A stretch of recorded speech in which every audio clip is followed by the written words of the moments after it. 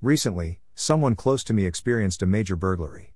After calling the police, he called me. That's what my friends do, and I'm thankful they do.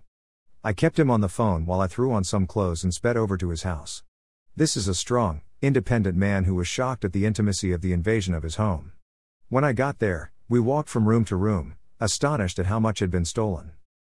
That night, I couldn't leave, not even to go home for my evening medications and supplements. That night, I couldn't sleep while my buddy was in such turmoil.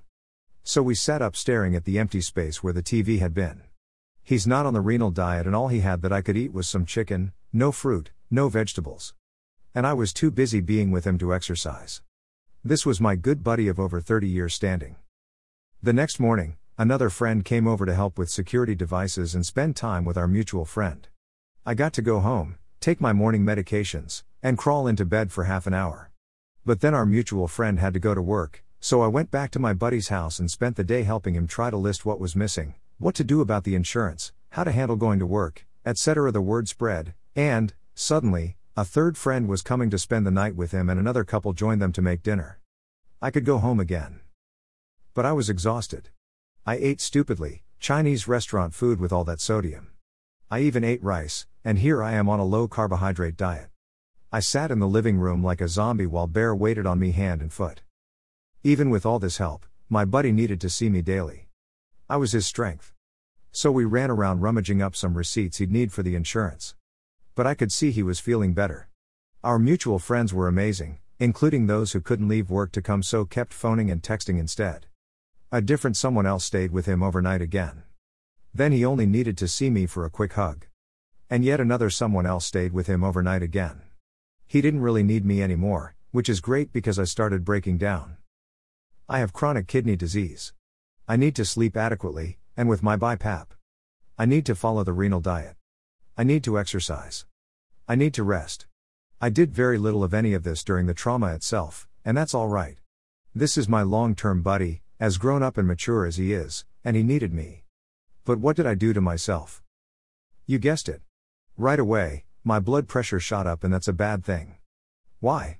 Let me tell you. Or you can go to what is it and how did I get it? Early stage chronic kidney disease, page 9.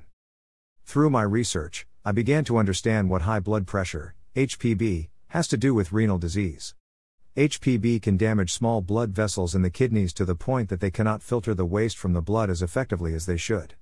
Nephrologists may prescribe HBP medication to prevent your CKD from getting worse, since these medications reduce the amount of protein in your urine.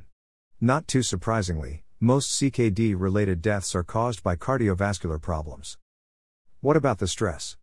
What was that doing to my poor overworked kidneys?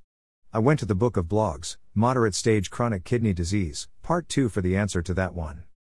First, you feel the fight or flight syndrome, which means you are releasing hormones. The adrenal glands which secrete these hormones lay right on top of your kidneys. Your blood sugar raises, too, and there's an increase in both heart rate and blood pressure. Diabetes, blood sugar, and hypertension, blood pressure, both play a part in chronic kidney disease. That's 2 strikes against me. I almost hesitate to think about exercise. Or the lack of it for several consecutive days.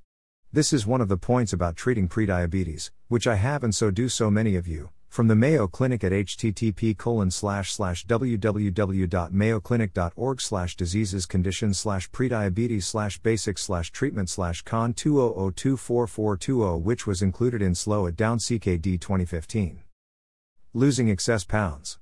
If you're overweight, losing just 5 to 10% of your body weight, only 10 to 20 pounds, 4.5 to 9 kilograms, if you weigh 200 pounds, 91 kilograms, can reduce the risk of developing type 2 diabetes. To keep your weight in a healthy range, focus on permanent changes to your eating and exercise habits. Motivate yourself by remembering the benefits of losing weight, such as a healthier heart, more energy, and improved self-esteem. And the renal diet? We mustn't forget about the renal diet. In the book of blogs, Moderate Kidney Disease, Part 1, I quoted from http://www.yourkidneys.com/kidney education/treatment/living a full life after a chronic kidney disease diagnosis/3189, which is part of yourkidneys.com from Davida. Depending on what stage of chronic kidney disease you're in, your renal dietitian will adjust the amounts of protein, sodium, phosphorus, and potassium in your diet. In addition, Carbohydrates and fats may be controlled based on conditions such as diabetes and cardiovascular disease. The CKD non-dialysis diet includes calculated amounts of high-quality protein.